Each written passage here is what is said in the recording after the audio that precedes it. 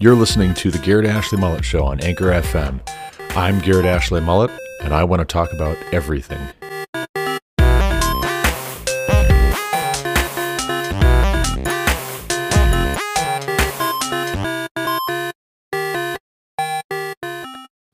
There was a long war between the house of Saul and the house of David, and David grew stronger and stronger, while the house of Saul became weaker and weaker. And sons were born to David at Hebron. His firstborn was Ammon, of Ahinoam of Jezreel, and his second, Chileab, of Abigail, the widow of Nabal of Carmel, and the third, Absalom, the son of Maacah, the daughter of Talmai, king of Geshur, and the fourth, Adonijah, the son of Haggith, and the fifth, Shephatiah, the son of Abital, and the sixth, Ithream of Eglah, David's wife. These were born to David in Hebron. While there was war between the house of Saul and the house of David, Abner was making himself strong in the house of Saul. Now Saul had a concubine, whose name was Rizpah, the daughter of Aiah. And Ishbosheth said to Abner, "Why have you gone into my father's concubine?" Then Abner was very angry over the words of Ishbosheth, and said, "Am I a dog's head of Judah? To this day I keep showing steadfast love to the house of Saul your father, to his brothers, and to his friends, and I have not given you into the hand of David, and yet you charge me today with a fault concerning a woman. God do so to Abner, and more also, if I do not accomplish for David what Yahweh has sworn to him, to transfer the kingdom from the house of Saul and set up the throne of David over Israel and over Judah from Dan to Beersheba." And Ishbosheth could not answer Abner another word, because he feared him. And Abner sent messengers to David on his behalf, saying, "To whom does the land belong? Make your covenant with me, and behold, my hand shall be with you to bring over all Israel to you." And he said, "Good, I will make a covenant with you. But one thing I require of you, that is, you shall not see my face, unless you first bring Michal, Saul's daughter, when you come to see my face." Then David sent messengers to Ishbosheth, Saul's son, saying, "Give me my wife Michal, for whom I paid the bridal price of 100 foreskins of the Philistines." And Ishbosheth sent and took her from her husband Paltiel, the son of Laish. But her husband went with her, weeping after her, all the way to Bahurim. Then Abner said to him, "Go, return." And he returned. And Abner conferred with the elders of Israel, saying, "For some time past you have been seeking David as king over you. Now then bring it about, for Yahweh has promised David, saying, By the hand of my servant David I will save my people Israel from the hand of the Philistines and from the hand of all their enemies." Abner also spoke to Benjamin, and then Abner went to tell David at Hebron all that Israel and the whole house of Benjamin thought good to do. When Abner came with 20 men to David at Hebron, David made a feast for Abner and the men who were with him. And Abner said to David, "I will arise and go, and will gather all Israel to my lord the king, that they may make a covenant with you, and that you may reign over all that your heart desires." So David sent Abner away, and he went in peace. Just then the servants of David arrived with Joab from a raid, bringing much spoil with them. But Abner was not with David at Hebron, for he had sent him away, and he had gone in peace. When Joab and all the army that was with him came, it was told Joab, "Abner the son of Ner came to the king, and he has let him go, and he has gone in peace." Then Joab went to the king and said, "What have you done? Behold, Abner came to you. Why is it that you have sent him away, so that he is gone? You know that Abner the son of Ner came to deceive you, and to know you're going out and you're coming in, and to know all that you are doing." When Joab came out from David's presence, he sent messengers after Abner, and they brought him back from the cistern of Sirah. But David did not know about it. And when Abner returned to Hebron, Joab took him aside into the midst of the gate to speak with him privately, and there he struck him in the stomach, so that he died, for the blood of Asahel his brother. Afterward, when David heard of it, he said, I and my kingdom are forever guiltless before Yahweh, for the blood of Abner the son of Ner. May it fall upon the head of Joab, and upon all his father's house, and may the house of Joab never be without one who has a discharge, or who is leprous, or who holds a spindle, or who falls by the sword, or who lacks bread. So Joab and Abishai his brother killed Abner, because he had put their brother Asahel to death in the battle at Gibeon. Then David said to Joab and to all the people who were with him, Tear your clothes, and put on sackcloth, and mourn before Abner. And King David followed the bier. They buried Abner at Hebron, and the king lifted up his voice, and wept at the grave of Abner, and all the people wept. And the king lamented for Abner, saying, Should Abner die as a fool dies? Your hands were not bound, your feet were not fettered. As one falls before the wicked, you have fallen. And all the people wept again over him. Then all the people came to persuade David to eat bread while it was yet day. But David swore, saying, God do so to me, and more also, if I taste bread or anything else till the sun goes down. And all the people took notice of it, and it pleased them, as everything that the king did pleased all the people. So all the people and all Israel understood that day that it had not been the king's will to put to death Abner the son of Ner. And the king said to his servants, Do you not know that a prince and a great man has fallen this day in Israel? And I was gentle today, though anointed king. These men, the sons of Zeruiah, are more severe than I. Yahweh repay the evildoer according to his wickedness.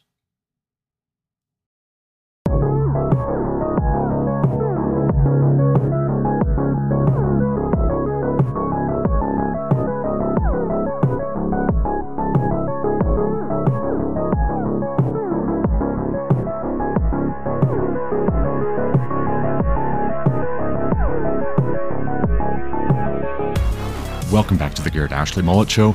I'm Garrett Ashley Mullet, and this is episode 753, Thursday, November 9th, 2023. And that was 2 Samuel chapter 3. Let's talk about 2 Samuel chapter 3. So Abner, if you'll remember, has this tension with David. Who knows why? Who knows where it comes from? Maybe he's just a bristly person. Maybe he's just an abrasive guy generally, and they don't get along. It's a personality conflict, or maybe this is how Abner is with everybody. Abner, it says, is leading the conflict on the side of Ishbosheth. The house of Saul is at war with the house of David. And that's the way to think of it. There are people who line up on either side, but this isn't really their fight, first and foremost. This is a fight between the house of Saul, with Ishbosheth, king over Israel, and the house of David, where David is king over just the tribe of Judah. It says in verse 1, David grew stronger and stronger. The house of Saul became weaker and weaker. So that is to say that it wasn't one and done, boom, roasted. It was maybe over the course of the whole 2 years that Ishbosheth was king over Israel. Gradually, David was getting into a stronger and stronger position. Ishbosheth, the house of Saul, was getting into a weaker and weaker position. And what this probably indicates is public opinion. This is probably approval and disapproval rating type stuff. But it's hard to say. It's hard to say whether it's that first because it wasn't going anywhere and the wins were racking up for David and the losses were racking up for Ishbosheth, or what? Was it general conduct? Was it the way of relating more broadly, not just wins and losses on a battlefield, but also the way that these two men related? You get a little snapshot of how each man relates in asymmetrical interpersonal situations. First, you get Ishbosheth confronting Abner about his father's concubine. Abner is confronted by Ishbosheth for having supposedly, allegedly, gone into the concubine, having slept with the concubine, one of the concubines of Saul, loses his patience and snaps and basically says, am I a dog's head? Am I some worthless fellow that you would make this an issue between you and me? He doesn't deny that he did it, interestingly, but he objects that he is being confronted about this. He's being charged with a fault concerning a woman, and that's all she is to Abner.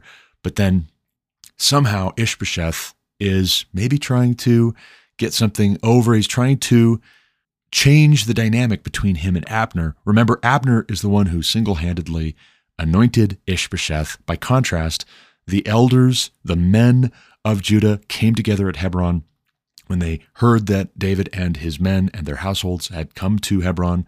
They'd come back from exile in Ziklag in Philistia.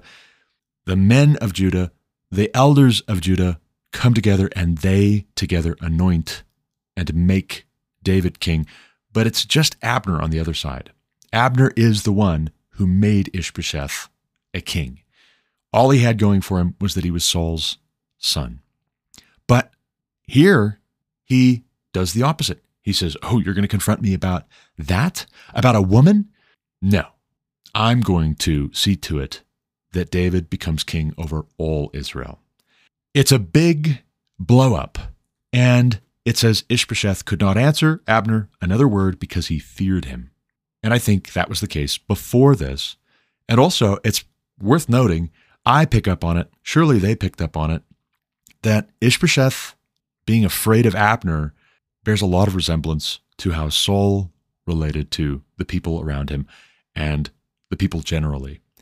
Saul feared the people, and that turned into him acting maliciously, passive-aggressive, but also active-aggressive, and becoming a terror. Here, perhaps Ishbosheth is showing early signs of that tendency, and Abner is not having it. Maybe that's apparent to Abner, or maybe it's more apparent to us because we have some distance and we have the text telling us what the key details are. I don't know. But either way, this is a conflict and this is a turning point. Abner saying, that's it, I'm out, and I'm taking all Israel with me, is to say Abner was the one holding this whole thing together by his personality, by his force of will.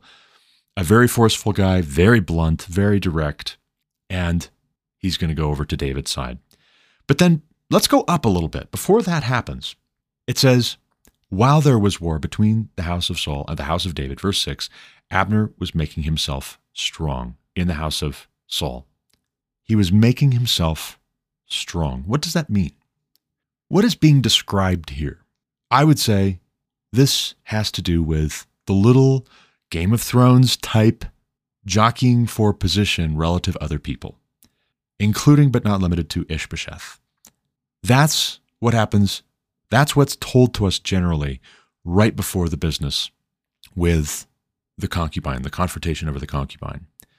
And maybe Abner did this thing with regards to Rizpah, the daughter of Aiah. Maybe he did. But what preceded that? He was making himself strong in the house of Saul. This solidifies my impression that Abner is acting as something like a regent. Ishbosheth is a figurehead. He is the guy who has the bloodline from the previous king, and so we'll put him on the throne, but he's a figurehead. He doesn't actually really wield the power. Abner wields the power.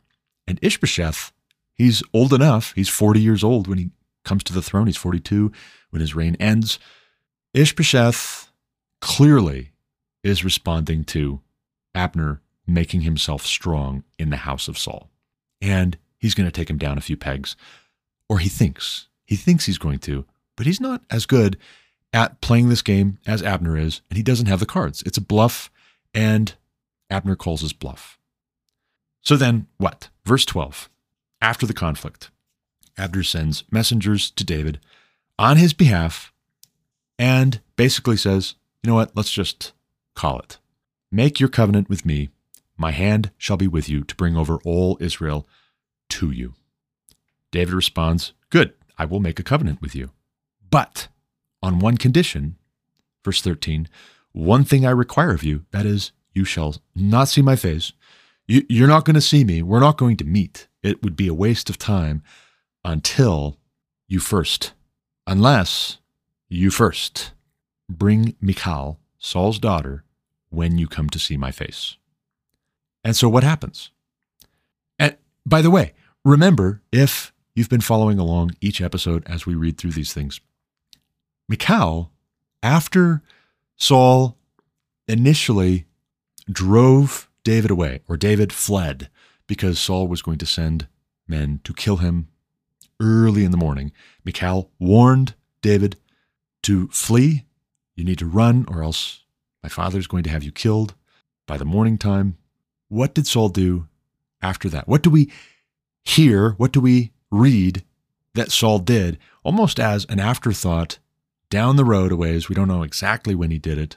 Maybe it wasn't immediately, but it was at least between the time when David fled and the time when Nabal had died and Abigail, Nabal's widow, became a free agent, so to speak. She was back on the market. It says that David took both Abigail and Ahinoam to be his wives. So he had two wives. And oh, by the way, we passed over it, but we'll get back to it. He's apparently got more wives for himself since then. But when it first says that he took Abigail and Ahinoam of Jezreel to be his two wives, it also, just in passing, just ever so briefly, mentions that Saul had given Michal, who had just previously to David's flight been given to David to be his wife, Saul gave Michal to someone else. And if you'll remember, if you were listening to that episode when we covered it, I talked through, what is this describing? And I asked, is this just, get her out of my sight, watch over her, protect her? Is it that sort of a thing? Is it like a guardianship? Is it like she's under house arrest? What is this? And I told you, right? I told you at the time, no, this is similar to when Samson gets upset with his first wife, the Philistine woman, and leaves after she gives away the riddle. He leaves, he storms off after paying the gambling debt.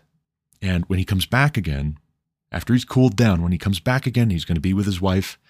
Her father says, no, you can't see her. You can't go in there. I've given her to your best man. I thought you hated her. So apparently this was common enough. This was an unremarkable, casual thing that the father would just say, okay, I'm going to give my daughter to somebody else now. Nothing said of divorce, although maybe there was a certificate of divorce.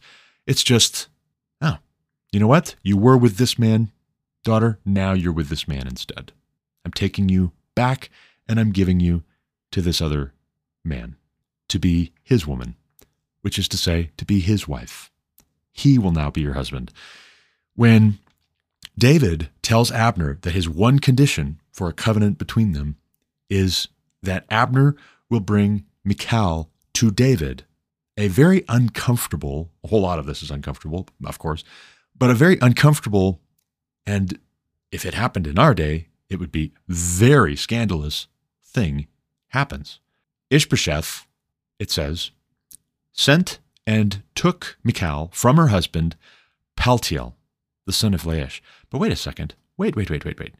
David sent messengers to Ishbosheth, Saul's son, saying, give me my wife, Michal, for whom I paid the bridal price of 100 foreskins of the Philistines. Oh, by the way, in case you forgot, right? It wasn't like a conventional, like, I'm going to go to the ATM and pull out some money, or I think I'm going to cash in some stocks and bonds and I'll cut you a check. No.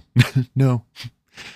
Saul, as part of his trying to entrap David, hoping that the Philistines would kill David in the process, said that the bridal price, because David was just this lowly commoner guy who didn't have a lot of money, didn't have a lot of wealth, The bridal price would be 100 foreskins of the Philistines. And David said, okay, that's fair. I can do that. I'll be right back. And he did it, Again, I recognize fully that this is uncomfortable. This is weird, but it is what it is. And maybe we're soft, or maybe they were really messed up, or maybe both. Maybe we're just messed up in different ways today than they were back then. I think that's probably the case. But in any event, it's Ishbosheth.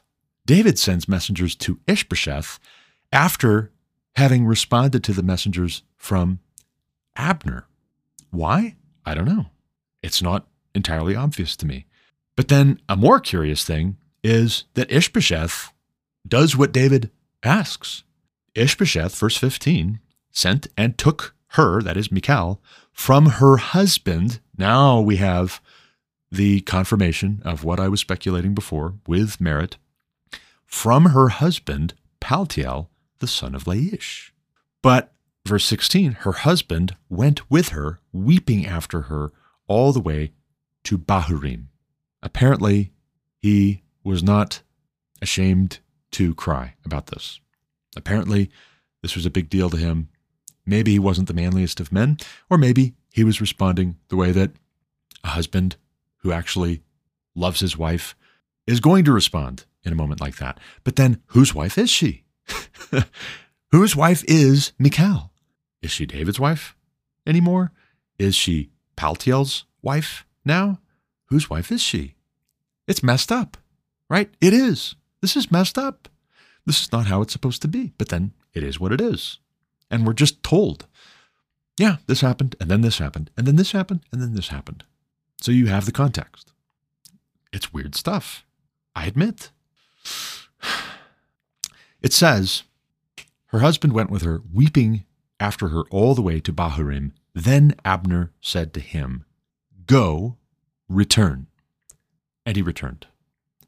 To that point, apparently nobody had told him, get out of here. Maybe everybody was feeling that this is not quite right, or this is super weird, right? Even back then, people were probably thinking, man, what do you say? What do you do? Is this good? Is this appropriate? On the one hand, she was married to David, and we do love David, and he is the Lord's anointed. On the other hand, is she now David's wife? Is she now Paltiel's wife? Whose wife is she? It doesn't really matter to Abner. He says, go, return. And Paltiel returns. And then we're right back to the political situation. You have Abner conferring with the elders of Israel, just like he was talking with David about doing, just like he told Ishbosheth he was going to do. Apparently, Ishbosheth is completely impotent in this regard. And so maybe this is just out in the open. And it's like, hey, this is what is happening. And you can't stop me. In any event, like I said, we passed over something, and I want to get back to this. What's curious is, starting in verse 2, from verse 2 to verse 5, sons were born to David at Hebron. His firstborn, so he had no children before this, his firstborn was Amnon of Ahinoam of Jezreel. His second, Chileab of Abigail, the widow of Nabal of Carmel. The third, Absalom, the son of Maacah, the daughter of Talmai, king of Geshur. Wait, where did she come from? When did he... David, whoa. Who is Maacah? When did you get married to her? It doesn't say, but it is apparently a thing that David took another wife, or he didn't. That's a possibility. More on Absalom later, but just note, Absalom is going to be a big deal. He's going to be a really big problem for David and all Israel later on. Right now, he's just a baby. He's been born, but he's also not just son to King David of Judah. He's son to the daughter of Talmai, so he's the grandson of the king of Geshur on his mother's side. So he's got royalty on both sides. The fourth, Adonijah, the son of Haggith. So there's another woman. And the fifth, Shephatiah, the son of Abital. So there's another woman. The sixth, Ithream of Eglah, David's wife. Now wait. The sixth being of Eglah, David's wife. Is that to say that Shephatiah, son of Abital, was a bastard? Is that to say that Adonijah, the son of Haggith, was a bastard? Is that to say that Absalom was a bastard? I don't think so. I don't think that that necessarily follows, although it is curious that Ahinoam, we've been told, is a wife of David. Elsewhere, she's not described as a wife in this paragraph, but she is. Abigail, we've been told elsewhere, is one of David's wives, but we're not told in this paragraph.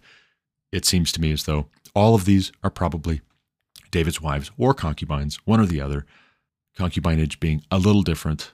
We won't get into that in this episode, but we will at some point. But then, that is to say, we have 6 sons by 6 different women, born to David, king over Judah, while he's in Hebron. We have 6 sons being born to David over the course of, it would seem, those 2 years. So that is to say, if Ishbosheth is only king over Israel for 2 years, David has sons by 6 different women at least, and I'm sure it's probably at most 2. But then he might have had daughters by other women as well. But at this point, it's pretty apparent that he's got something of a harem. David also wants Michal back, who was his first wife. And that would make 7. And it's a mess. But then the whole country is a mess. The situation between David and Abner is a mess. The situation between Abner and Ishbosheth is a mess. The situation between Judah and the rest of the tribes is a mess. It's all a mess. It's people. People are a mess here. Skip on down, though. Speaking of, from verse 26 to 30, we're told about how Joab, and then later his brother is added in as well, Abishai and Joab, killed Abner. Why? Because Abner had killed their brother in the battle of Gibeon. Is this a just killing? Is this appropriate? Well, let's think about it. There was a battle and deaths on both sides at Gibeon. So it was a war. And as a matter of fact, 2 Samuel chapter 3 starts off that there was a long war between the house of Saul and the house of David. So at least 2 years for Ishbosheth's reign, it seems to me. In war, on the battlefield, that's a different set of rules, and that's always been regarded as the case. That's a different set of rules compared to when somebody from the other side comes under a flag of truce. And in particular, if you're Joab, and you know that Abner and David have been in talks, you know that this is contrary to the will of your king. So this is not you're defending yourself. This is not on a battlefield. You guys encounter each other and you kill him because that's what happens in battles. That's what happens in war. No, this is murder. And it's regarded as murder. And what's interesting is in the last section here, David mourns Abner and, oh, by the way, he curses the murderers of Abner. But it says that when David refused to eat, he was lamenting, he was weeping, leading the people in weeping and mourning for Abner. When David refused to eat, verse 36, all the people took notice of it, and it pleased them, as everything that the king did pleased all the people. So, verse 37, all the people and all Israel understood that day that it had not been the king's will to put to death Abner the son of Ner. What is that to say? Whatever plausible excuse might have been the official narrative, based on the optics of Joab and Abishai avenging their brother, it would be a question in people's minds. There would be a scandal about this too. There's all kinds of scandals in 2 Samuel chapter 3. But one of the scandals, and one of the worst, is the murder of Joab, who was a very prominent man in Israel. If he's able to get all Israel to follow after either Ishbosheth on the one hand, or if he says to everybody, hey, let's all go over to David, he's able to get them all to go over to David. This guy's a very influential, very authoritative person. for him to be murdered, if it's not entirely obvious and clear that David had nothing to do with it, there are also reasons why you might suppose that David had Abner killed, like vengeance, like David taunting Abner. Hey, you see this? You see this water jug that was sitting by Saul's head? You see this spear? Whose spear is this? Whose water jug is this? Abner, you should probably die for having not kept the watch over the Lord's anointed. Somebody could have just snuck right in and killed him. Some people were probably wondering, is David the kind of guy that he would be willing to make it look like an accident or make it look like a crime of passion on the part of Joab and Abishai? And then he mourns like this. And then the people say, no, he's not the kind of guy. Not when he mourns Abner the way he's mourning Abner. This is genuine. This is real. He is really upset about this. Why? Because it's murder. It's one thing to fight and to kill on the battlefield or in a war. It's quite another thing when under a flag of truce, someone is brutally killed. That's murder on the one hand. On the other hand, it may be upsetting. It may be harsh and brutal and unpleasant, but it is what it is. War is war. Murder is murder. But then I want to posit that everything that is happening in this chapter, all together, presented side by side, the business with the birth of 6 sons by 6 different women in the course of 2 years while David is king over Judah in Hebron, David sending for Michal, Abner being confronted by Ishbosheth after having made himself strong in the house of Saul, after Ishbosheth having confronted him about sleeping with one of his deceased father's concubines, then the murder of Abner. All of this happening side by side in close proximity in the narrative.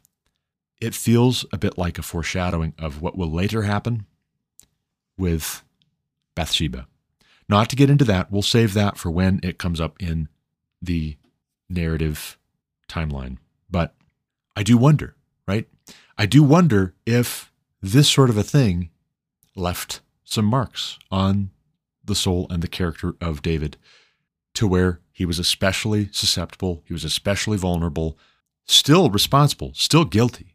Make no mistake. But I wonder if so much desensitization to this kind of melodrama and this kind of back and forth and casual, and now she's going to be given to this man. Nope, now we're taking her back, and her husband, who's crying, following her the whole way, has to be told, go home.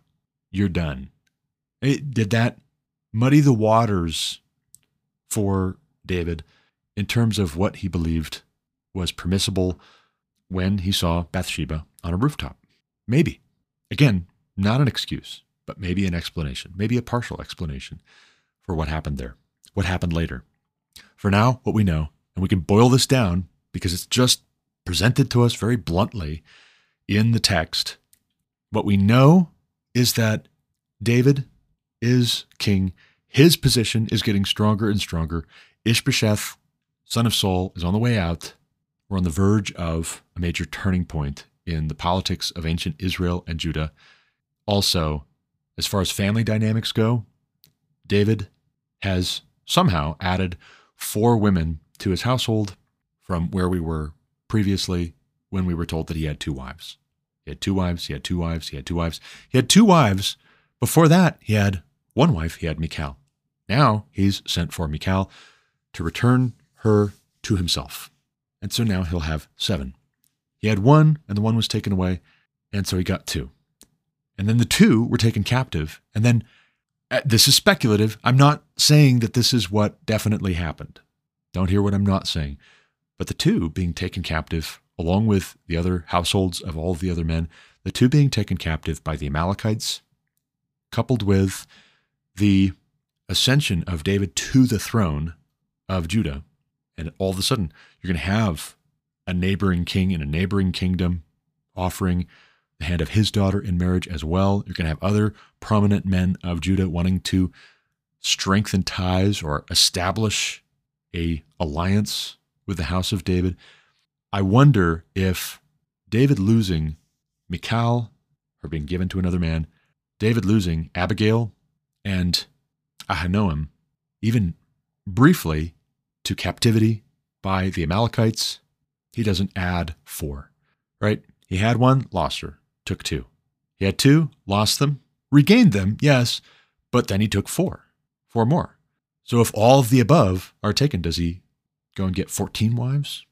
Every time he loses wives, he goes and gets double the amount that he had before? I don't know. I don't know what's going through his head, but maybe, just maybe, there was more to it than Abigail and Ahinoam being taken captive by the Amalekites.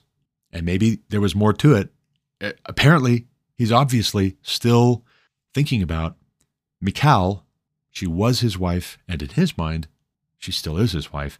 But then he doesn't describe her that way. When he tells Abner what he requires of him, "You shall not see my face unless you first bring Michal, Saul's daughter."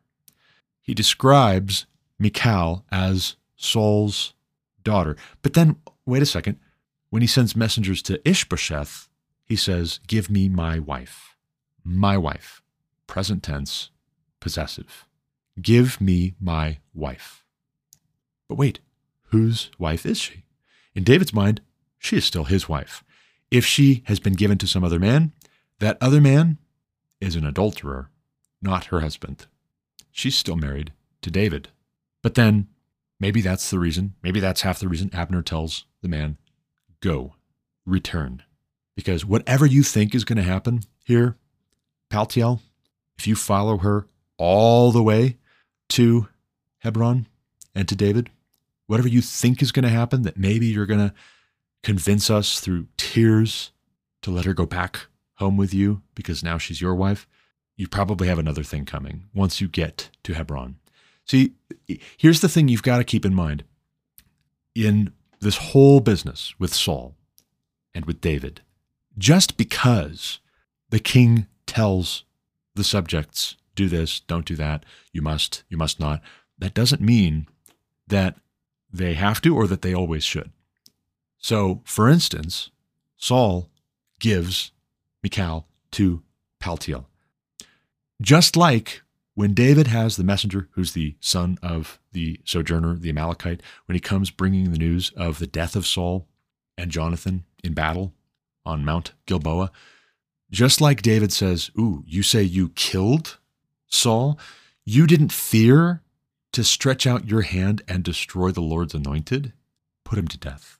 Even if Saul told the man to do it, in David's mind, this is very black and white. That's regicide. That's an offense against God, that you would kill his anointed. For that matter, too, there are other instances in the biblical text, 1 Samuel, for instance, where we see disobedience to the ruler, to the ruling authority, because what the ruling authority is saying they want a person to do conflicts with what God says is his righteous standard. When that disobedience occurs, there is typically a commendation, as in the person who did the disobeying is commended for having obeyed God when they couldn't obey God and man at the same time. In the case of Paltiel, he should have been thinking to himself, that's not just. That's against the law of God. That's adultery. She's still married to David. You're giving me your daughter who is still married to David. Did that thought stop Paltiel from consummating the relationship? It doesn't seem so. Not when he's carrying on emotionally the way that he is, following her, weeping for her. He wasn't waiting for David to be killed by Saul. And maybe that was part of the thinking was, well, it's terrible about David, but if he's going to be dead, then she won't be married to him anymore. It's not the point. That's not the point. It was wrong what Saul commanded Michal and Paltiel to do. They didn't have to obey. They didn't have to follow that. They didn't have to do it, but it would seem that they did. And Paltiel here is understandably very confused, very conflicted, very brokenhearted. But then David, too, has I would say, the prior claim. And part of the reason I say that is because I'm looking at Matthew 5:32, where Jesus says, "But I tell you that anyone who divorces his wife, except for sexual immorality, brings adultery upon her, and he who marries a divorced woman commits adultery." If Michal was divorced from David by Saul and then married off to Paltiel, David is in the right, according to Jesus, that this is adultery. That's what we read in Matthew 5:32. I tell you that anyone who divorces his wife, now that doesn't mean that David divorced his wife. So it's not that David caused Michal to commit adultery or that he brought adultery on her, but it is to say that Saul did. Saul brought adultery on his daughter. He who marries a divorced woman commits adultery. So that is to say that Paltiel is an adulterer. What's the penalty in the law of Moses from God for adultery, which is either the woman having relations with a man who is not her husband or a man having relations with a woman who is married to another man? The penalty is stoning. It is death. And again, I know, as with so much here, you might just get a headache and you might say, wow, this is all so uncomfortable. This is so weird. This is not how we do things at all. And I don't think this is right. I think the Bible's wrong. I think the Bible is unjust and oppressive towards women and the feminists are right. If that's your view, then you are free to hold that view. I don't share that view. We are so messed up in our way of thinking about marriage. In our country, in America, there's so much chaos and so much disorder. You have people living together, not getting married ever, live with somebody for several years, get upset with each other, break it off, move out, get with other people, hooking up, breaking it off. By the way, while the incidence of virginity until marriage has decreased dramatically in recent decades among women, the incidence of virginity among men has gone way up. So that is to say, it's actually not that all these men are just hooking up, having one-night stands, sleeping with lots of women. No, it's fewer and fewer men who are having relations with more and more women outside of marriage. Fewer and fewer men, the most handsome, the most confident, the most successful in business, the most famous, the most charming, the subset, the small minority of men who are exceptionally attractive, those men have their way with any women who will consent. And in some cases, in the worst cases, consent isn't a barrier. And those men particularly are the objects of scorn, and they should be. And they deserve severe punishment. But the women, right? The women in our context, very often in the mainstream, are what? They're affirmed. Anybody who would object is scolded. The woman is not scolded. In the mainstream, we say she's a free and independent woman. She's a modern woman. Men do it. Yeah. A very small minority of men behave like that. Run the numbers. In this case, in the context of 2 Samuel chapter 3, we're just told this is what happened. This happened, and then this happened, and then this happened. It doesn't mean that it's all happening in a moral vacuum. Murder is murder. Even if God doesn't intervene in that moment and strike anybody dead, adultery is adultery. Even if God doesn't intervene and say, this is wrong, this is wicked, this is bad. Now, I'll throw a wrench in the way that I typically read and talk about marriage. And I've been probably in a lot of people's minds a controversialist talking about marriage with regards to the question of polygamy in the Old Testament, polygyny more specifically. It's not just anybody can have as many spouses as they want, total chaos. No. That would be absurd. The men having multiple wives, that's a thing. And it's not all the same, apparently. Not according to God, not according to God's law. What does Jesus say in Luke 16:18? And I wonder if people who have heard me talk about this have had that passage come to mind, some of them, and not saying anything, not writing me, not contacting me and saying, well, what about this passage? I wonder if some people have thought, oh, man, no, you're so wrong. You're so wrong. Luke 16:18, I'm not going to listen to this guy anymore. What does Jesus say in Luke 16:18? I'm glad you asked. In the English Standard Version, Jesus says something very similar to Matthew 5:32. Everyone who divorces his wife and marries another commits adultery, and he who marries a woman divorced from her husband commits adultery. Ooh, okay, so maybe Jesus is saying it's all the same. Well, not so fast. Anyone who divorces his wife and marries another. That's curious. That's curious, just like Paul putting the word own in Ephesians 5 when he tells the wives to submit to their own husbands. Not just wives submit to husbands, share everything in common, but submit to your own husband. You will have one husband. Otherwise, it's adultery. Jesus is very clear about that. That comes through loud and clear, Luke 16:18, also Matthew 5:32. Paul writes about this in 1 Corinthians 7:10. To the married I give this command, not I, but the Lord. A wife must not separate from her husband.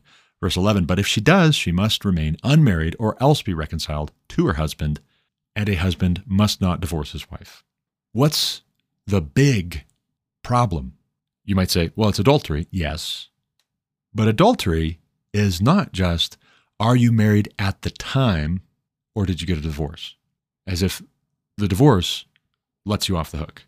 Maybe Saul did, it doesn't say in 1 or 2 Samuel that I saw. I don't think it's in there. Maybe Saul did say, they're divorced. Now she can marry somebody else. Divorced, remarried. Divorced, remarried. If that were what God had said was acceptable, that the landscape would look very, very different. You know that. We're going to get divorced for 6 months, do whatever, and then we'll get remarried again, and then it'll all be okay. No. That's not how it works. Jesus says one thing that reads very much the same in the Gospel according to Matthew and in the Gospel according to Luke. He who marries one who is divorced from a husband commits adultery. He who marries a divorced woman commits adultery. So that is to say, in the eyes of God, the woman getting divorced to marry somebody else, she's still committing adultery. In the eyes of God, she's to remain unmarried. Now, where I think actually David got himself into a very compromised position here isn't where he asserted, essentially, she's still my wife, but that he took her back. But then, I don't know. It's a curious thing. It's a head scratcher. What would be better? I think we should all agree. It would be better if Saul had not given Michal to Paltiel in the first place, because she was already the wife of David. Saul far and away exceeded the bounds of his authority. He didn't have the authority to do what he was doing. Not as a father, not as a king. He does not have more authority. He did not have more authority than the Lord. What would have been better, though, would have been for Saul to have not sought to kill David, his son-in-law, his faithful servant, the anointed of the Lord. What would have been better is if Saul had stepped aside. If God's will was that David would become king after Saul, Saul could have just abdicated and given the throne to David. But then that's all coulda, woulda, shoulda. If the world were other than it is, then it would be different than it is. What happened is what happened, and given the circumstances, I'll leave it to God to judge whether David was in the wrong to send for Michal and to say, give me my wife. What we do know in Luke 16:18, if I pull this up on the Literal Word app on my phone, the Bible app, the way this reads is, everyone who divorces his wife and marries another commits adultery, and he who marries a woman divorced from her husband commits adultery. If I look at the word translated everyone, I'm told it's an adjective, genitive, all, every. As a pronoun, it could be masculine or feminine, every one. But then the possessive is his, anyone who divorces his wife. So this is referring to men who are husbands. In the ESV, it says everyone who divorces his wife and marries another commits adultery. So it would seem from that reading of the English translation, every husband who divorces his wife so that the husband can marry a different woman is the one committing adultery. That's the way a lot of English translations translate it. Some don't. Some chop up this sentence a little differently, and it reads differently. For instance, the American Standard Version, every one that putteth away his wife and marrieth another, but then that's in comma. Every one that putteth away his wife and marrieth another. What is this? Marries another. Of the man to marry, to take a wife, or of the woman to give oneself in marriage, of both sexes.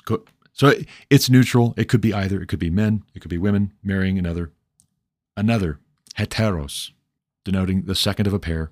But then what's curious is, again, Matthew 5:32, I say unto you, whoever shall put away his wife, saving for the cause of fornication, causeth her to commit adultery. Or in the ESV, but I say to you that everyone who divorces his wife, except on the ground of sexual immorality, makes her commit adultery.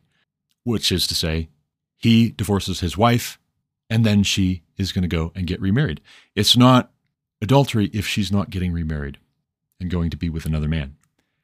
It seems to me as though there's some question that's legitimate as to how this is rendered in Luke's gospel, because it would be odd. It would be odd that David gets into so much trouble for having taken the wife of Uriah, who was not David's wife before she was Uriah's wife. Taking the wife of Uriah, he commits adultery. For that matter, too, when Abraham and Sarah are traveling through Egypt, Abraham tells Sarah, tell them you're my sister, otherwise they'll see that you're beautiful, they will kill me, and they will put you into Pharaoh's household. You will be taken for Pharaoh. When she says, I'm his sister, he's my brother, they do take her into Pharaoh's household, and then God confronts Pharaoh and says, you're a dead man.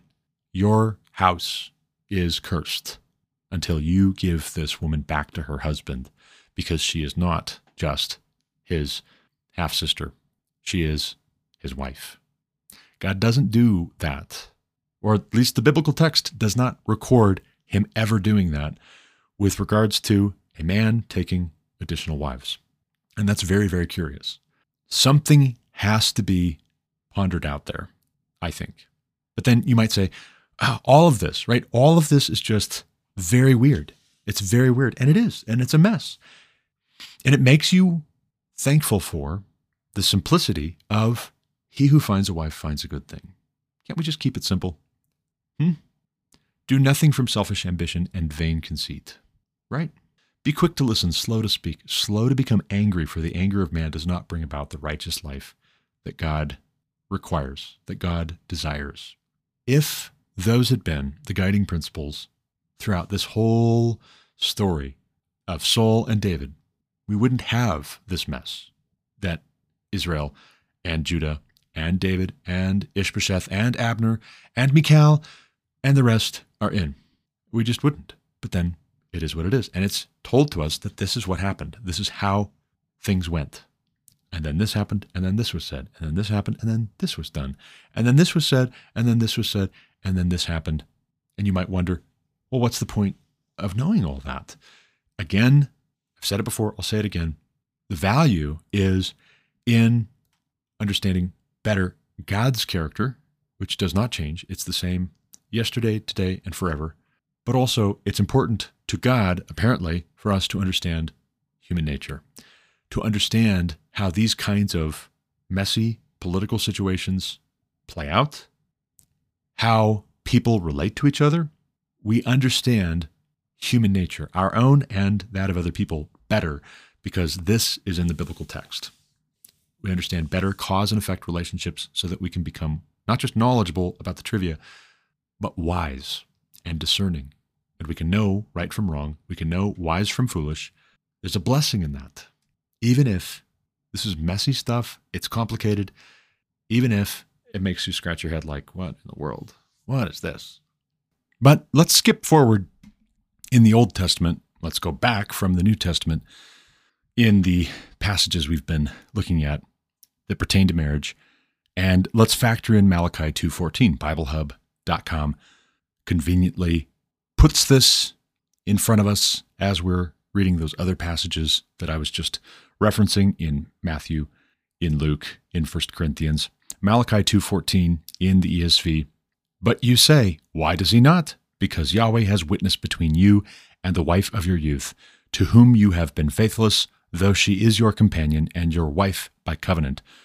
What is this in reference to? What's the larger context? I'm glad you asked. The larger context is Judah in trouble with God the Father for having not been faithful to the covenant. Starting in verse 10, have we not all one Father? Has not one God created us? Why then are we faithless to one another, profaning the covenant of our fathers? Judah has been faithless, and abomination has been committed in Israel and in Jerusalem. For Judah has profaned the sanctuary of Yahweh, which he loves, and has married the daughter of a foreign god. May Yahweh cut off from the tents of Jacob any descendant of the man who does this, who brings an offering to Yahweh of hosts. And this thing, the second thing you do, you cover Yahweh's altar with tears, with weeping and groaning, because he no longer regards the offering or accepts it with favor from your hand. But you say, why does he not?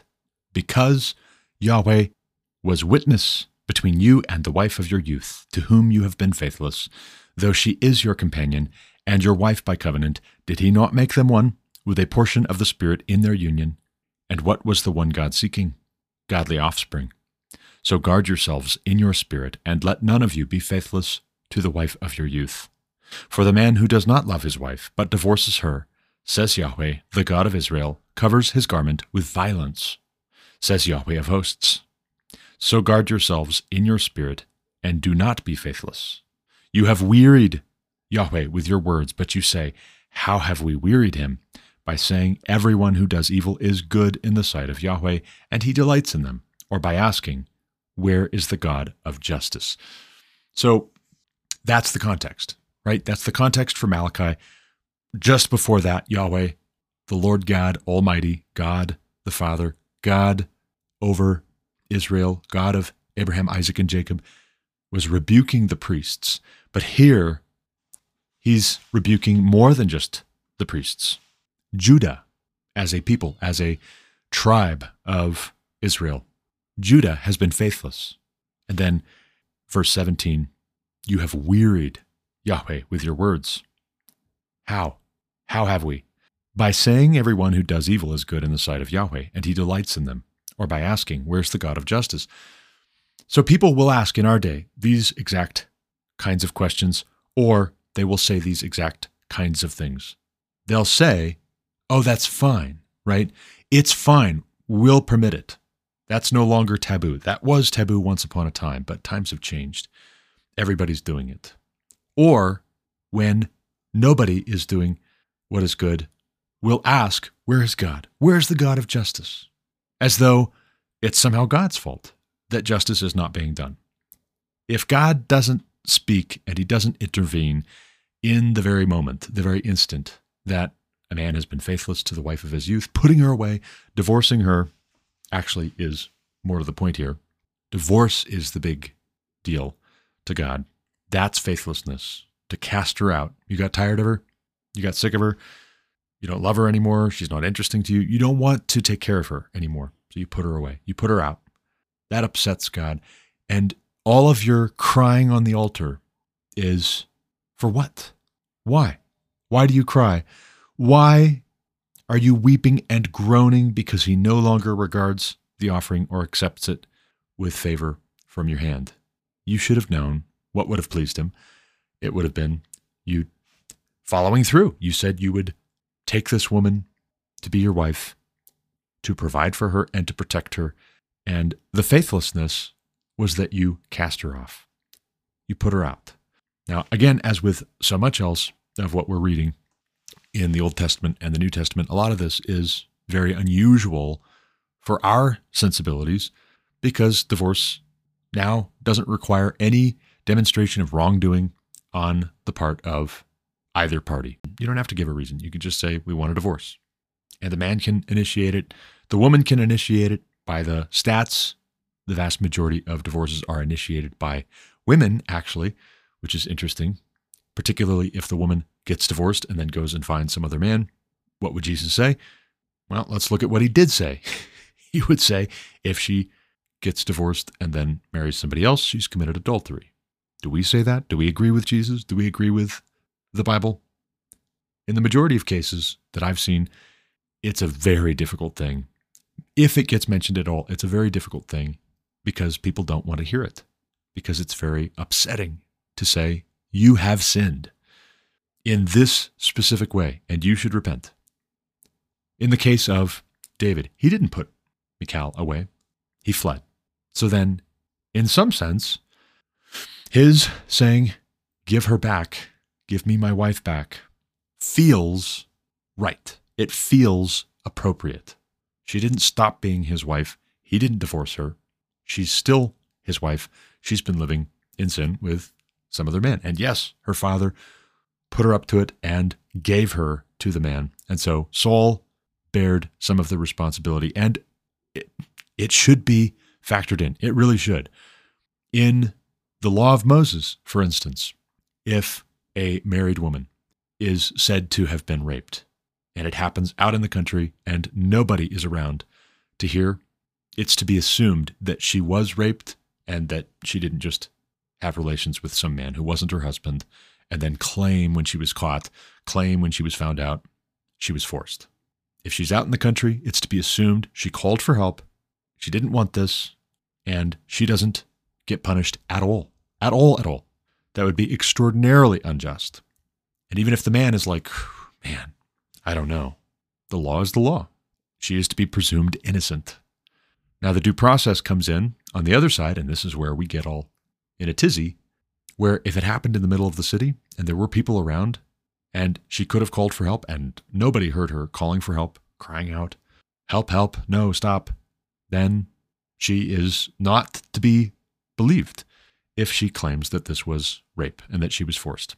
But then all of this, again, is very uncomfortable because what then? Then it wasn't rape. Then it was her committing adultery. Why? Did she cease to be her husband's wife when this other man took her, either by force or willingly, and she consented? Did she cease to be the wife of her husband? No. She became an adulteress. And in that case, her sin is a capital offense. It's very serious. We don't take it very seriously, and so we look at this and we say, this is very harsh. Is this very harsh, or are we the people described at the end of Malachi chapter 2? You have wearied Yahweh with your words, but you say, how have we wearied him? We're those people. Like, what? What do you mean? What are you talking about? You say everyone who does evil is good in the sight of Yahweh. So therefore, also, correspondingly, for instance, a woman who divorces her husband and goes and gets married to some other man. Jesus says she's committed adultery. People in our day say, that's fine. For any reason or no reason at all, that's fine. You're good in the sight of God. God loves you. God understands how difficult it was. You know, what's interesting too, what's curious is the resolution for Abigail, for instance, for example, with regards to Nabal, is not that Abigail gets a divorce from Nabal and then she goes and marries David. No, no, no, no, no, no, no. God strikes Nabal dead. Nabal dies. Then she can remarry. And that's the way that it works. But in the case of David, there is no such thing. What people get distracted by too easily when they read Malachi chapter 2, 10 through 17, I'm convinced, is this faithless to the wife of your youth, possibly being in conjunction with Luke 16:18. If a man divorces his wife and marries another, they place the special emphasis on his marrying another, not on his having divorced his wife. In the context of Malachi chapter 2, it's clear, it's very clear, that the issue here is the divorcing from his wife. And you say, but isn't that what David is doing when he takes these additional wives? Saul gave Michal to another man to be that man's wife, for that man to be her husband. And so David moves on with his life. He gets Abigail and Ahinoam. But wait. He marries both of them simultaneously. How's that? Isn't that he divorced one and he then married the other? I mean, how is that possible? Well, the biblical text describes them both as his wives because it doesn't work the same. It's not all the same. And again, if you're looking at Luke 16:18, Jesus very specifically says there, as he does in Matthew 5:32, as Paul says in 1 Corinthians 7:10, as Malachi says in 2:14, the operative word here, the hinge pin, the common word is divorce. Faithfulness, adultery, divorce, all of these being very important to God and showing up Old Testament and New Testament. It's not just an Old Testament thing that passed away and now we don't worry about it. We don't pay any attention. Now we just do whatever seems right to us. And we say, whoever we want to say is in the right is in the right. And we condemn whoever we want to condemn, whoever we hate, whoever we like less. What's interesting is if you go to divorcemag.com, and I find these kinds of links helpful when I'm writing a book on marriage, which I am. I just got back to writing my book on marriage this week with PTO. I've written the first chapter since February. Didn't realize how long I had neglected the book, but 9 months, it turns out, is how long I had neglected the book. But divorce has to be factored in to why people are not, young people are not getting married. Let's talk about divorce. Jesus talks about divorce. The prophets talk about divorce. Moses talks about divorce. Let's talk about U.S. divorce statistics and divorce rates from 2000 to 2017 in a piece published by Divorce Magazine, August of 2019. So right before the pandemic. In 2000, the year 2000, excluding data for California, Indiana, Louisiana, and Oklahoma. Why? I don't know why. There were 944,000 divorces and annulments at a rate of approximately 4 per 1,000 total population. Not 4 per 1,000 married people, but just 4 per 1,000 total population. That rate stayed steady into 2001. Again, 940,000 in that year. 955,000 in 2002, 927,000 in 2003, 879,000 in 2004, 847,000 the next year, 872,000 the next year, 856,000 the next year, so on and so forth. It's stayed fairly steady. The number of divorces and annulments, excluding always California. I don't know why. California is always excluded, both from divorce statistics nationwide and also from abortion statistics nationwide. They don't like to report on that for some reason in California. Maybe they're not proud of it, or maybe they're like, yeah, you don't need to know because it's no big deal. But it's also, yeah, a really big deal, even if you're like, it's no big deal.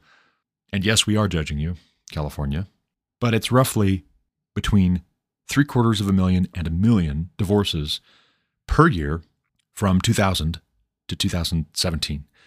That is to say, there were 15,565,440 divorces during those 17 years, according to Divorce Magazine. That's an average of 864,746 divorces per year. The rate per 1,000 total population ranged from 3 to 4, and it came steadily down as the 17 years progressed. I don't know what it is now, but it's not the point. It has been casual. It's been a significant number of American marriages ending in divorce in the first 2 decades, and not even the first 2 one full decade and 70% of the next. 15.5 million divorces. And how many of those went on to remarriage? And how many of those went on to, well, the man just dates around and has long-term girlfriends. The woman just dates around and has long-term boyfriends, dates several guys over the course of the next several years. This is a big deal to God. Divorce is a big deal to God. There was a vow that was made. There was a covenant that was made. It's not just a social contract, and it's not just a tradition, and it's not just whatever the government will let you do. And this is the trouble with saying, the law can be whatever it is. The law can't legislate morality, but it does. What is permitted, what is prohibited is a teacher. And it does communicate to a lot of people, most people, what is considered to be moral. What is legal is considered by many people to be morally neutral. And then you just make a decision and you do what seems best to you. Now, on that point, if we carry that kind of thinking into 2 Samuel chapter 3, then we say, in the absence of a explicit order not to do these things, David is operating within the bounds of morality. If you feel uncomfortable with it, but it wasn't illegal, then it was, strictly speaking, at least morally neutral. If not necessarily wise, if not necessarily morally good, it was morally neutral. It was permissible. Was it beneficial? Maybe not. Was it permissible? Yes. But don't miss that this emphasis, Old Testament and New Testament, on divorce, when Jesus says, you have heard that it was said, thou shalt not commit adultery, or you have heard that it was said, if you would divorce your wife, if a man divorces his wife, he must give her a certificate of divorce. But I say to you, when Paul talks about it, and he deals with questions of if a believing wife has an unbelieving husband, she should stay with him. If he is content for her to remain with him, she should remain married to her unbelieving husband. If a man is a believer and he has an unbelieving wife, if she's content to stay with him, then he should remain married to her and not put her away, not divorce her. That was a question. Paul wasn't just randomly spitting out totally absurd scenarios. He was answering questions he was getting from the church, probably because somebody locally in that church had been asked, and they talked amongst themselves, and they couldn't quite decide, is that acceptable? Is that a good idea? Would I be holier? Would I be better off to divorce and marry somebody who is a believer? But then that's also of a piece with why Paul says in Ephesians 5, wives, submit to your own husband. So imagine a scenario, and I've talked about this from the standpoint of a woman being tempted to submit to the pastor's wife's husband, for example, instead of her own husband. Paul says elsewhere, if a woman has a question, she should stay silent in the church, and when she gets home, she should ask her own husband. She should ask her own husband. And you say, well, but what if he doesn't know, right? Maybe he doesn't know the answer to that question. And so what if he doesn't? Has that ever stopped a woman? Riddle me this. Has that ever stopped a woman from when something is broken around the house, like let's say an appliance, or let's say there's a leaky faucet, or let's say that the house needs a fresh coat of paint, or let's say that the car is making weird noises when they drive it around. Has that ever stopped a woman from asking her husband, what's wrong with this? Hey, can you take a look at this? Can you get this fixed? No, but let's modify that scenario. Let's suppose that a man and his wife live in some suburban outlying area of an American city, your typical American city, your typical American suburb, your typical American husband and wife. And let's suppose that the vehicle's making some weird noises. And let's suppose further that the man is not exactly a mechanic. The husband, I should say. Let's suppose that the neighbor across the street or a block over is a mechanic. We know intuitively, it's common sense, that if the wife goes across the street or one block over herself and takes the vehicle over there and asks this man who is the mechanic in the neighborhood, can you take a look at our vehicle, our car? It's making some weird noises. You know intuitively that there's something less than ideal about that. And also, for that matter, if she sticks around and hangs out while he checks out the vehicle, particularly if he's around her age, if he's reasonably good looking, she's reasonably good looking, we know intuitively and anecdotally that that is probably not going to a good place as far as her marital health and as far as his moral health, whether he's married or unmarried. That's probably not going to a good place. Now, here's an alternative scenario. Let's suppose that a wife goes to the grocery store and the vehicle starts making a weird noise. There's a weird squeaking noise or chirping noise or grinding noise or whatever. She comes back and she says to her husband, honey, the car started making a weird noise. Could you take a look at it? Or maybe you could go talk with so-and-so, fill in the blank, name of local mechanic in the neighborhood. Maybe she leads with, can you take a look at this? Do you know why it might be making that noise? I'm a little worried about it. She says that to him, and then what? He says, yeah, I'll take a look at it.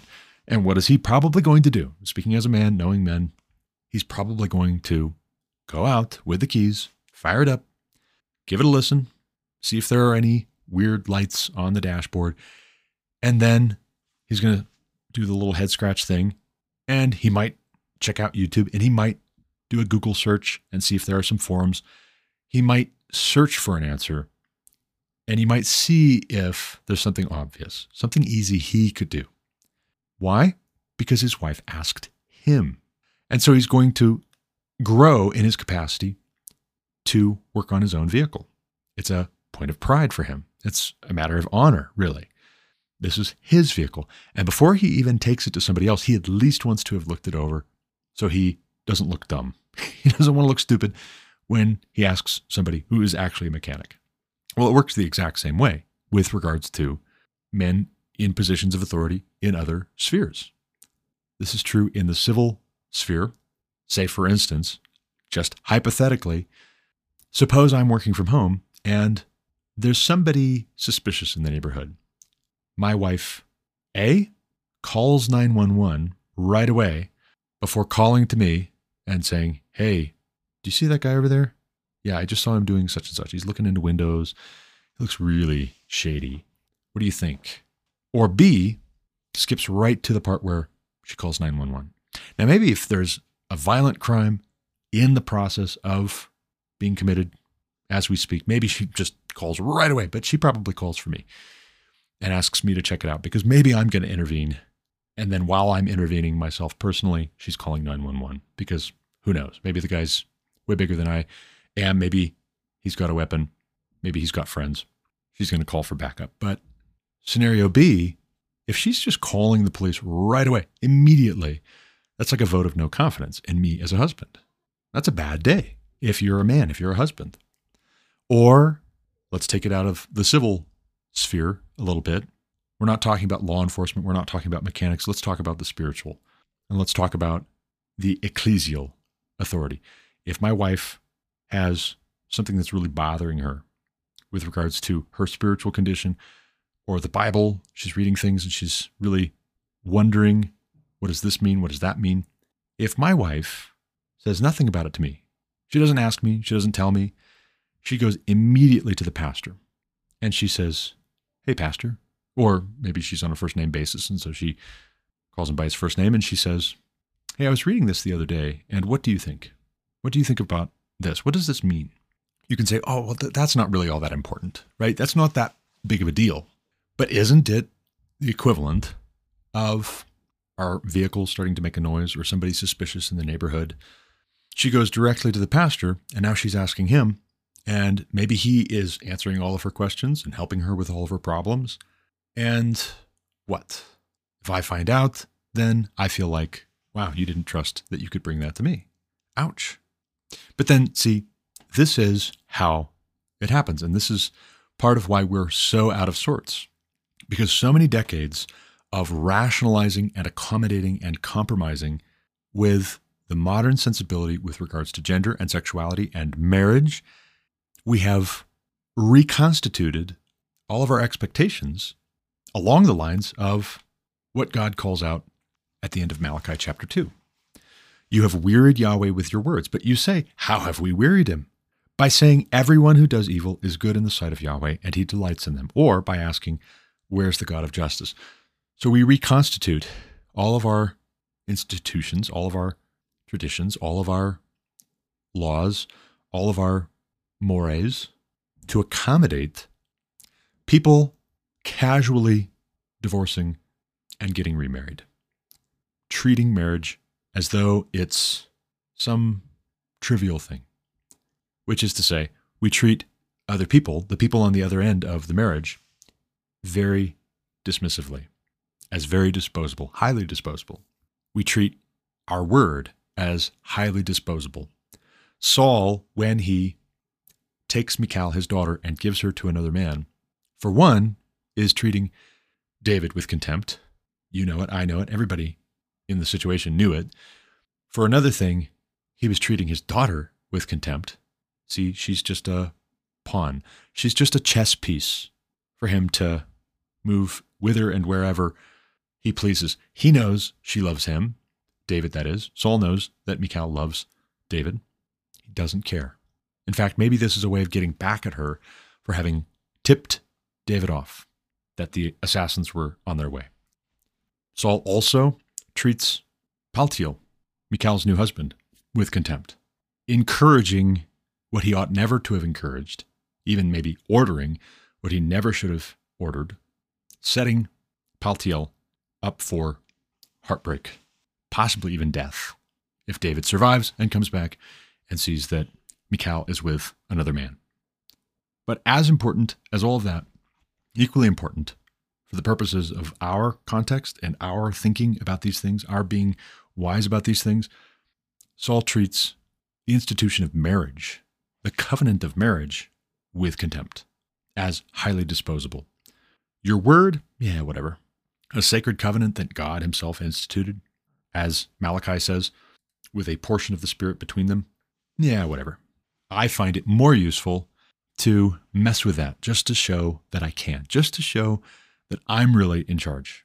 See this? Watch this. Watch what I do here. I do whatever I want. Why? Because I'm king. This is why the kingdom was taken away from Saul. And when Ishbosheth, Saul's son, starts to show even just a little bit of the same sideways, acting out, trying to deal with, cut down to size, somebody he feels threatened by, Abner's not having it. But then let's take a step back here and recognize we've now talked at length about just 2 Samuel chapter 3. What's so curious, perhaps the most stark contrast between the way this flows in 2 Samuel chapter 3 compared to how we talk about men and masculinity and how men relate in marriage. Notice it's one paragraph dedicated to the sons born to David at Hebron by 6 different women in the span of probably 2 years, thereabouts. There's another paragraph dedicated to, in part, and it's not just this, but it's also this, David saying, give me my wife back. Give me my wife, Michal. That dynamic. That gets a paragraph. There's a paragraph that has to do with, in part, but not in whole, Abner being confronted about the alleged relations with Rizpah, daughter of Aiah, Saul's former concubine. But then what's all mixed up with these references to marriage or relations, one way or the other? Politics. The way that the men in these scenarios are relating to each other. What's all bound up in this? And what actually gets more weight, what is attended to at greater length and in greater detail in 2 Samuel chapter 3 is, how does this pertain to who is in authority and who will be in authority over Judah, over Israel, over other people? There's more attention that is paid to the dynamic between David and Abner, between Joab and Abner, between David and Joab, between Abner and Ishbosheth, between David and Ishbosheth. There's not quite as much, but there's about as much. That is to say, going back to some of what I've been talking about in previous episodes where I've been reading for you and talking about Aaron Wren's blog posts of late, dealing with American evangelicalism and how American evangelical teaching on masculinity and maleness and what it means to be a good godly man is falling short, and it's leaving much to be desired, and it's a very narrow attention to marriage and fatherhood and really domesticity. Yes, you have marriage all throughout 2 Samuel chapter 3. You definitely have David being a father, You have the fact that Saul was the father of Ishbosheth. You have brotherhood, the fact that Joab and Asahel were brothers. Joab and Abishai both were brothers to Asahel, and so they avenged their brother by committing murder. But it's not all just domestic, like within a household, like a man's place is in the home. Isn't that curious? The vision that's cast by American evangelicalism far too often is that the man's place is in the home, and that's where he needs to concentrate, if not all, the vast majority of his attentions, his efforts. Understand that. Understand your wife. Understand your children. Well, good. Yeah, absolutely. Understand your wife. Do live with your wife in an understanding way. And yes, absolutely. Understand your children. Don't provoke your children to wrath, fathers. But if a man, a godly man, has his whole life revolve around only his wife and only his children, if that's the ideal, is this all just a cautionary tale? Like this should not have been David's focus at all? He shouldn't have been attending to these other things? Surely not. For that matter, if we're only looking for food for thought with regards to marriage and fatherhood for men, then we don't understand how these other spheres, these other types of relationships, these other spheres of responsibility are actually also of God, instituted by God, and to be taken seriously and to be approached in an intentional way. It's not either or. Now, you might say, and some have said or suggested strongly, that the whole problem later on, when Absalom gets to be a really big thorn in David's side, leading a rebellion against him, you might say, David didn't pay enough attention to his children. See, there's proof. He should have spent more time, he should have taken more care as a father. Or you might say, see, none of this would have happened if David had just not had so many wives and had his attentions spread so thin, and then he went after Uriah's wife. That was the final straw.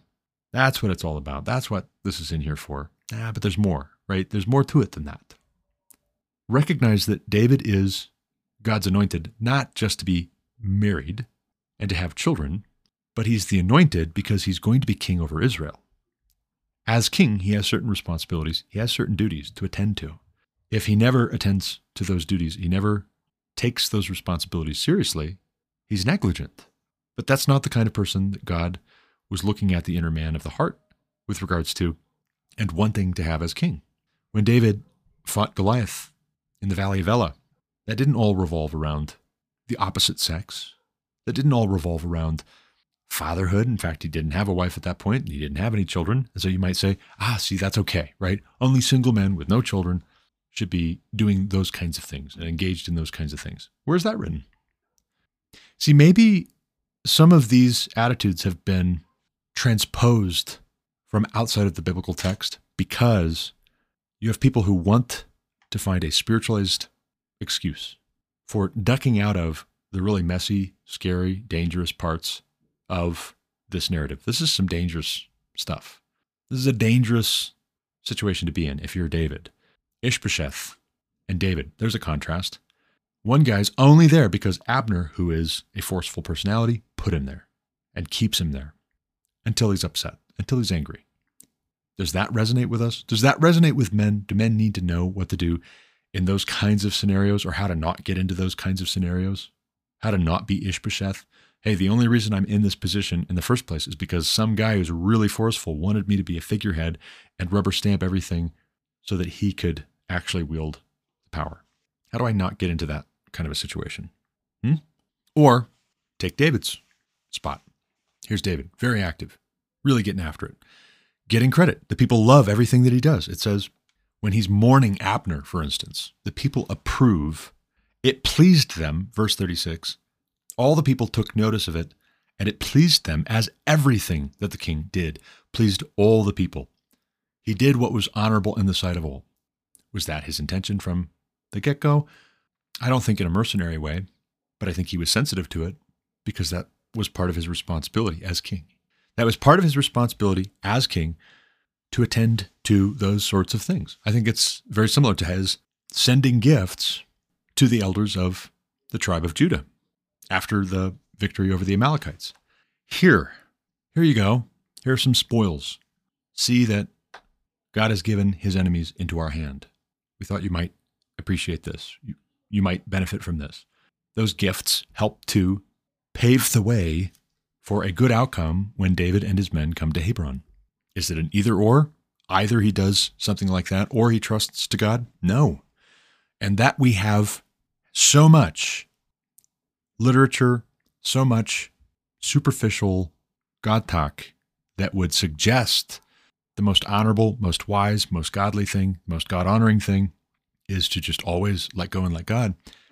It doesn't match what we find here. Now you might say, but what about God not having either condoned or condemned in the narrative? Not everything that's presented here is prescriptive. A lot of this is just descriptive. Again, I would go back to, why is it being described? Is it all just a cautionary tale? If so, don't be surprised when the people who take it most seriously are just a nervous wreck. They're nervous all the time, anxious all the time, fearful all the time that they're going to make a mistake because they've been told nothing is beneficial except wait on the Lord. That's not what David did. That's not what God wanted him to do. For that matter, just wait on the Lord, wait on the Lord, wait on the Lord is not what Malachi is telling Judah. How have you wearied him, that is Yahweh, with your words? You say things like, everyone who does evil is good in the sight of Yahweh, and he delights in them. Or by asking, where's the God of justice? Those who do what is evil, does God delight in them? No, he doesn't. Some people say that sort of stupid thing, and they're wrong. But other people get very cynical, they get very frustrated, and they won't do anything about it. And they say, where's the God of justice? Rather than doing justice, Micah 6:8, he has shown you, O man, what is good, and what does the Lord require of you but to do justice, love mercy, and walk humbly with your God? Why are you asking, where's the God of justice? Does David live in constant fear of making a decision, doing anything, because he's going to leave everything to God? No. There's a narrow range, a narrow band, say for instance with Saul, because Saul is the Lord's anointed. He cannot in good conscience move against Saul because Saul is the Lord's anointed. But he doesn't just sit around waiting and doing nothing. He's active. So if you're in David's scenario, I don't think everything in 2 Samuel 3, for instance, is just descriptive. I think this is also in some measure, and you have to really meditate on it, and you have to really dig in, roll up your sleeves, study, use Scripture to interpret Scripture, look at the context within the chapter, but also look at the larger context of the whole counsel of God. You have to look for, okay, what is prescriptive here? What is exemplary? What is wise? What is honorable? What is upstanding? Do I see here living examples, stories, almost like parables, but I believe these really are things that happened. Not to say that the parables didn't happen, but some people think they were just made up stories to illustrate points. Do we look for how these are lived out proofs of the goodness of the law of God, the law of Moses, for instance, or how these are examples of what we're told to do and to not do and to be like by Jesus in the Gospels, or when the epistles follow after the gospel accounts and the churches are being attended to on certain questions of life and practice. We lose quite a lot if we say there's none of that here. It's all just descriptive. If you say it's all just descriptive, and the only benefit we would get is theological, and the only anthropological benefit we would get is to just see how depraved man is. That's all there is. It's just, man is just depraved. No. I don't believe that. I don't agree with you. We see the depravity of man, but it's not careful to say that's all we see anthropologically. He has shown you, O man, what is good. Micah 6:8 doesn't say, he has shown you, O man, how depraved you are and that you'll never do anything good. You're incapable of doing justice. You're incapable of loving mercy. You're incapable of walking humbly with your God. No, he has shown you, O man, what is good and what does God require of you. Do we see David doing justice, loving mercy, walking humbly with his God? I would say we do. But that's all the time I've got for this episode. I really do have to run. There were other things I wanted to talk about today with the Republican debates in Miami last night. Those will have to wait Or you'll have to subscribe for 99 cents a month. And then you can listen to those as they're available. Lord willing, I'll record and publish an episode about that and more tomorrow. But for now, I got to run. As always, thank you for listening. Until next time, God bless. You've been listening to The Garrett Ashley Mullet Show on Anchor FM. For more content like what you just heard, subscribe to this podcast on Apple Podcasts, Google Podcasts, or Spotify. Also check out thegarrettashleymulletshow.com to subscribe to email alerts when new episodes are published. As always, you can reach me with any comments, questions, complaints, objections, or insights at garrettashleyMullet@protonmail.com.